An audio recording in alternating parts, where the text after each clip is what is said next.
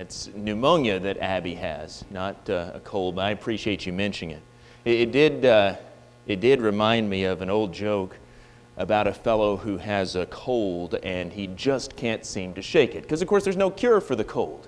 And he keeps going back to the doctor, going back, and they can't do anything to get rid of it. And finally the doctor says, well, you know, there's going to be a rainstorm tonight. I want you to go out and stand in the rain for an hour. And the guy says, are you crazy? I'll get pneumonia. And the doctor said, I know, we can cure pneumonia. So maybe she's better off with that than a really bad cold. Who knows? I'm confident she'll be okay, but I appreciate your prayers. Tonight we're going to talk about the Apostle Andrew. And Andrew might be my favorite of the apostles' lives to study. I don't know if you've ever thought about his life too much, but I hope you find this study as beneficial as I do. And I was going to begin by reading our text that we had written down anyway, so it's all right that we haven't read that yet. John chapter 1, beginning in verse 40. One of the two who heard John speak and followed Jesus was Andrew, Simon Peter's brother. He first found his own brother Simon and said to him, we have found the Messiah, which means Christ. He brought him to Jesus. Andrew, Simon Peter's brother. That's how the New Testament introduces to us one of the most noble characters that we encounter in all of the gospel record. Andrew is one of those men who we might regard as great if it weren't for one small thing. He is completely and totally overshadowed by the dazzling greatness of his brother, Simon Peter. And in fact, the way that he's introduced here, Andrew, Simon Peter's brother, that's not atypical. He's introduced that way frequently in the gospel accounts. And I bet he was introduced that way in real life too. And you know, I bet he got tired of being introduced that way. I can picture it if we put it in our contemporary context. Somebody brings Andrew to services one Sunday morning, and maybe it's a friend of ours that knows him, a mutual friend. He introduces us. I'd like you to meet Brother Andrew. And he's just this mild-mannered, unassuming fellow. We politely nod, and, how are you doing? It's nice to meet you. We're not that interested in him. And our mutual friend sees that and says, you know, Andrew is Simon Peter's brother. Oh, Simon Peter, the Simon Peter? Well, I know all about him. You know, I heard him preach over in Jerusalem once. What's he really like? I can imagine that was basically the story of Andrew's life. He probably heard that everywhere he went. Andrew, Simon Peter's brother, never preached to multitudes as far as we know. He never asked a particularly profound question, at least not one that's been left recorded for us. He never wrote an epistle. We don't know what, if any, churches that he founded. As far as we know, he never did anything particularly daring or particularly heroic. And yet, Andrew is precisely the type of person that every church must have if that church is going to be successful. Because nearly every time that we encounter Andrew in Scripture, he's bringing somebody to Jesus. I don't know if you ever realized that or not, but just about every time we read about Andrew in detail, he's bringing somebody to Jesus. And that's the greatest thing that anyone can do. And so we said that if it weren't for Peter, that Andrew might be regarded as a great man. Well, you know what? In God's sight, he is regarded as a great man because he brought people to Jesus.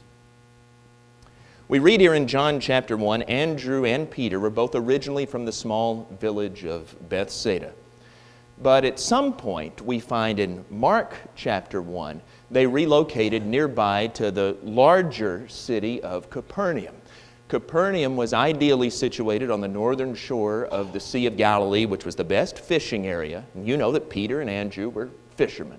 So this was a great place for them to have their business. And they probably were lifelong friends of another pair of fishing brothers who were originally from Capernaum, James and John, the sons of Zebedee. These four men, Peter, Andrew, James, and John, formed the inner circle of the 12 apostles.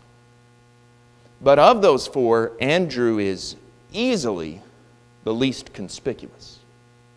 You know, sometimes Jesus takes all four of them aside separately from the rest of the apostles. So we find, for example, that Andrew's there present with those others when Jesus heals Peter's mother-in-law in Mark chapter 1.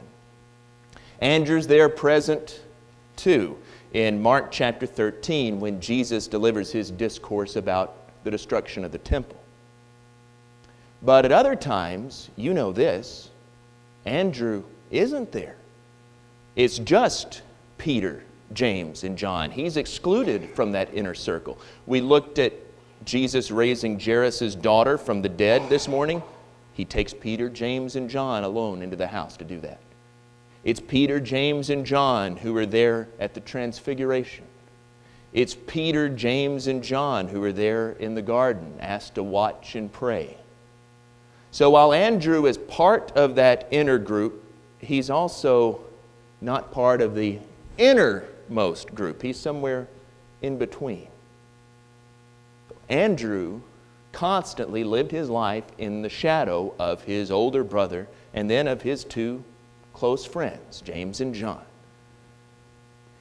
And I would think that it would be really easy for a person to resent that after a while. But you know, we never find anything like that associated with Andrew. And in fact, it seems that he was the type of person who was ideally suited for effective ministry in the background. He didn't need any sort of glory. He didn't need attention to be brought to himself. He was pleased to do what he could do with the gifts that God gave him. And he excelled with the responsibilities that were given to him. And that's what we want to think about for a few minutes tonight. What was the role that God gave to Andrew? What gifts did he have? What made him so useful and ultimately made him, as we said, a great man? First of all, Andrew valued people. He valued people. Here in John chapter 1, when Andrew meets Jesus, he's already a disciple of John the Baptist. Andrew and John, later the apostle, John the writer of the gospel. Andrew and John were there standing beside John the Baptist when Jesus passed by, verse 36. And John looked at Jesus as he walks by and he says, "Behold the Lamb of God." So Andrew and John hear that, and in verse 37 we see they immediately left and they followed Jesus to see what he was all about. That's not a betrayal of John. Of course, John the Baptist's ministry was all about pointing to the one who was to come, pointing to the Messiah, right? He made that clear repeatedly. And Andrew must have been caught up in that same expectation. He was looking for the Messiah to come. So when John says, "There he is," well, immediately he wants to go and follow him and see if he really is who John the Baptist claims he is. So Andrew goes and he spends the rest of the day with him. And he left convinced that he had found the Messiah. So note that. Andrew, along with John, but Andrew becomes Jesus' first disciple. But then I want you to know the very first thing that he does. Notice this. We read it already. Verse 41. He first found his own brother Simon and said to him, "We have found the Messiah," which means the Christ. That good news was just too good for him to keep for himself. And so the very first thing that he did was to find the person that he loved most. the person he most wanted to come to know Christ, and he brought him to Jesus. Now that there is Andrew in a nutshell. That sums up the entirety of his ministry. He was always bringing people to Jesus. Flip to John chapter 12. In John chapter 12, we read about some Greeks who came to the apostle Philip wanting to see Jesus. Presumably they'd heard about him and they wanted to have the opportunity to meet him. So in verse 21, they come to Philip, who was from Bethsaida in Galilee, and asked him, "Sir, we wish to see Jesus." Now, for whatever reason, Philip had no idea what to do with that request. And so in verse 22, Philip went and told Andrew. Andrew and Philip went and told Jesus. Philip took these men to Andrew, and he let Andrew take them to Jesus. Now, I don't know what was going on with Philip here. I don't know if he was just timid by nature. I don't know if the request caught him off guard and he was just flustered and confused. But what we want to focus on is that he knew that Andrew would know exactly what to do. He knew that in a situation like this, people want to meet Jesus. Well, Andrew is the one that I need to take them to see. Andrew was never confused when someone wanted to see Jesus. He introduced them. He took them to meet him. This concern with individuals is so important. I don't think we can emphasize this enough. Most people, 99.99999% of people, that's a conservative estimate, are not going to be converted just because they listen to a sermon. I can basically guarantee that no one's ever going to come wandering off the street here, sit on a pew, listen to me for the first time, and they're going to be hit as if by a lightning bolt. They're going to be convicted and they're going to come down to the front. Now, I'm not under any illusions about my own greatness or anything. But not only am I nothing special, but that doesn't really matter who we have in the pulpit. We could have the greatest preacher in the world up here, any great name from the past that you can think of. And most people are not going to be converted simply because they've come and they've listened to a sermon. They come because of a relationship. They come because someone one-on-one has established that line of communication with them, that dialogue, and they've invited them to Jesus. And I'll say this. We might think that that's something pretty ordinary, pretty commonplace, pretty humdrum. But if you have that gift, like Andrew, to just be able to invite people to Jesus, friends, family members, or even if you're the type that can just go up to people and make friends out of the blue and talk to them about Jesus, don't think that that's insignificant. That is a tremendous gift that God has given you. I'll tell you right now, my own experience. You know, some people will say, I could never get up in front of an audience and preach. I would much rather this building be filled to capacity and talk to 500 people. That's about what this would hold, I expect, if everybody was all scrunched up. I would much rather preach to 500 people personally than to have to go to a stranger one-on-one, like Andrew does here with these Greeks, and talk to them about Jesus. Because I'm not comfortable in that situation. I've been here about 6 months now. You might have picked up on that already. I've loosened up some. I get to know you, and I talk more, but I naturally am not an extrovert. It takes me a while to know what to say to people. I don't know what to do with people I don't know yet. So if you do, that's a great gift. Don't fail to appreciate the way that God has gifted you if you're like Andrew and can just, in an ordinary, everyday way, bring people to Jesus. And by the way, this is important too. This is especially true of younger people.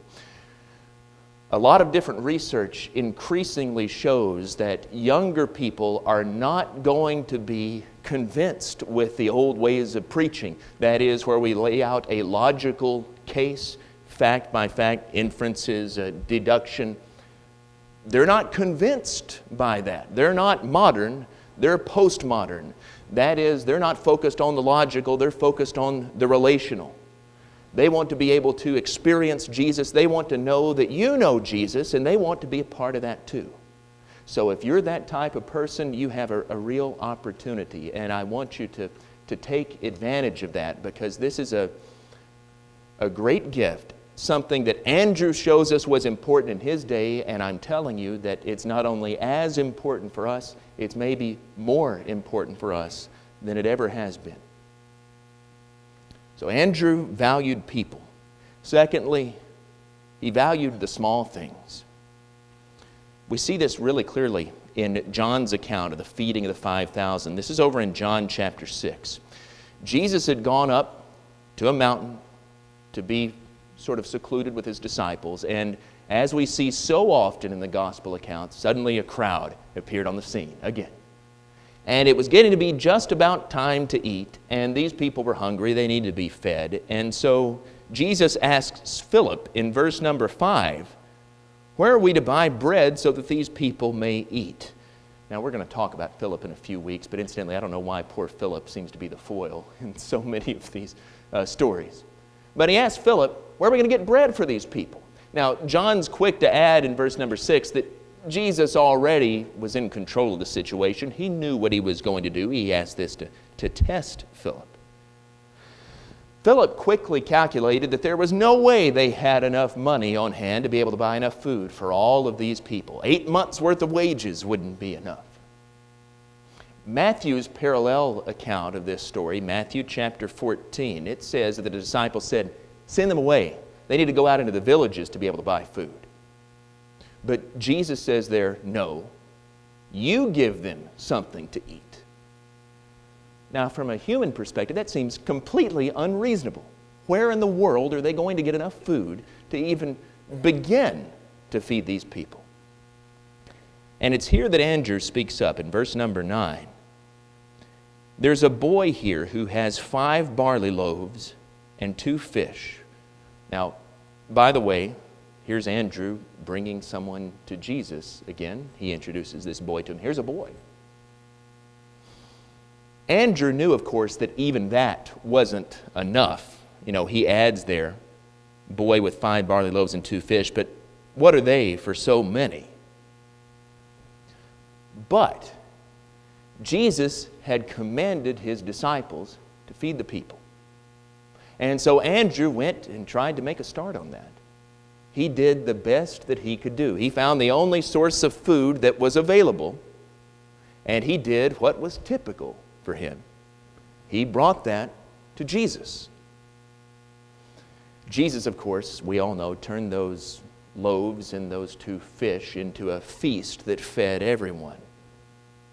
But the point of this is, no gift, no matter how seemingly insignificant, is truly insignificant when it's placed in the hands of Jesus. He can use so little to accomplish so much.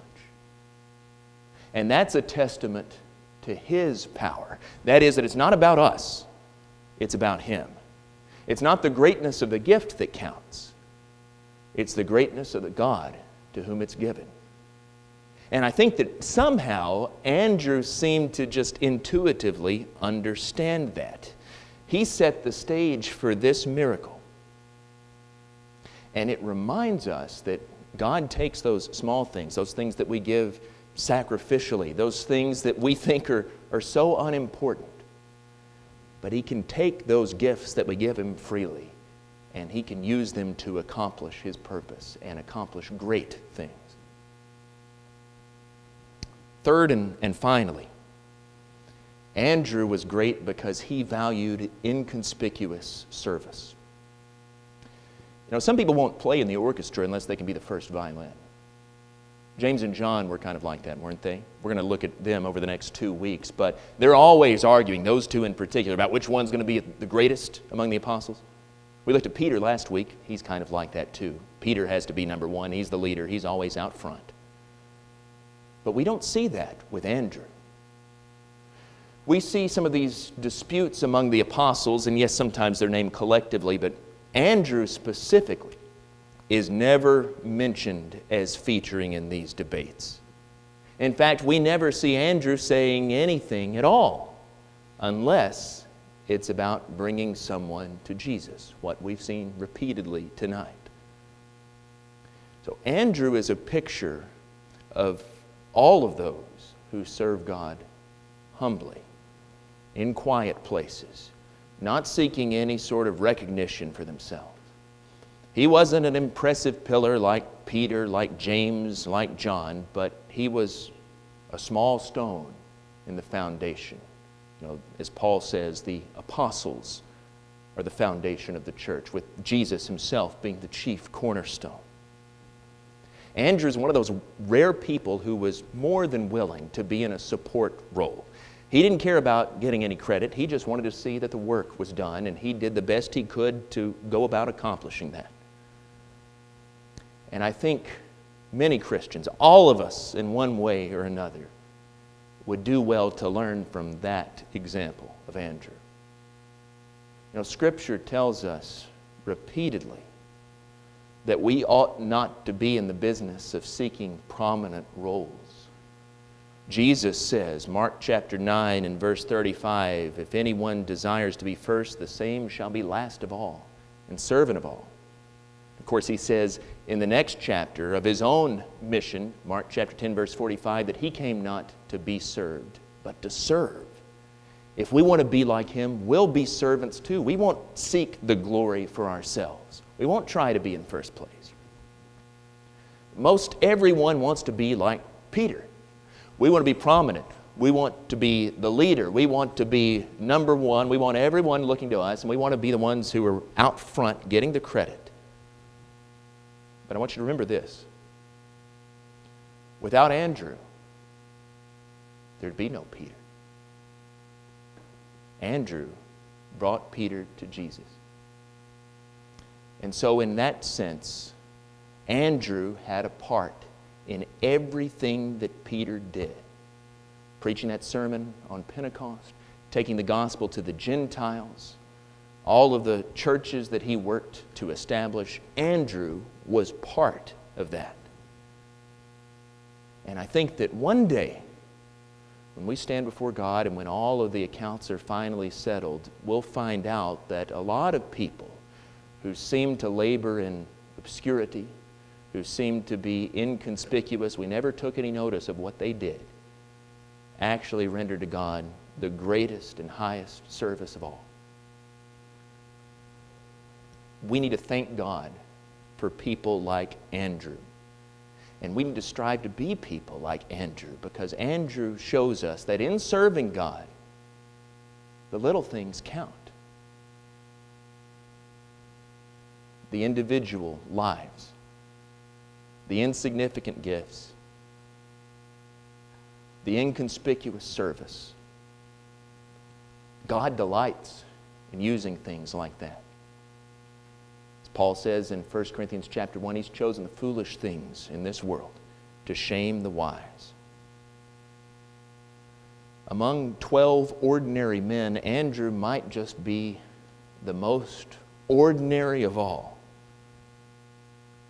But because of that, he's the one that perhaps we could learn the most from. All of us who are just ordinary people too.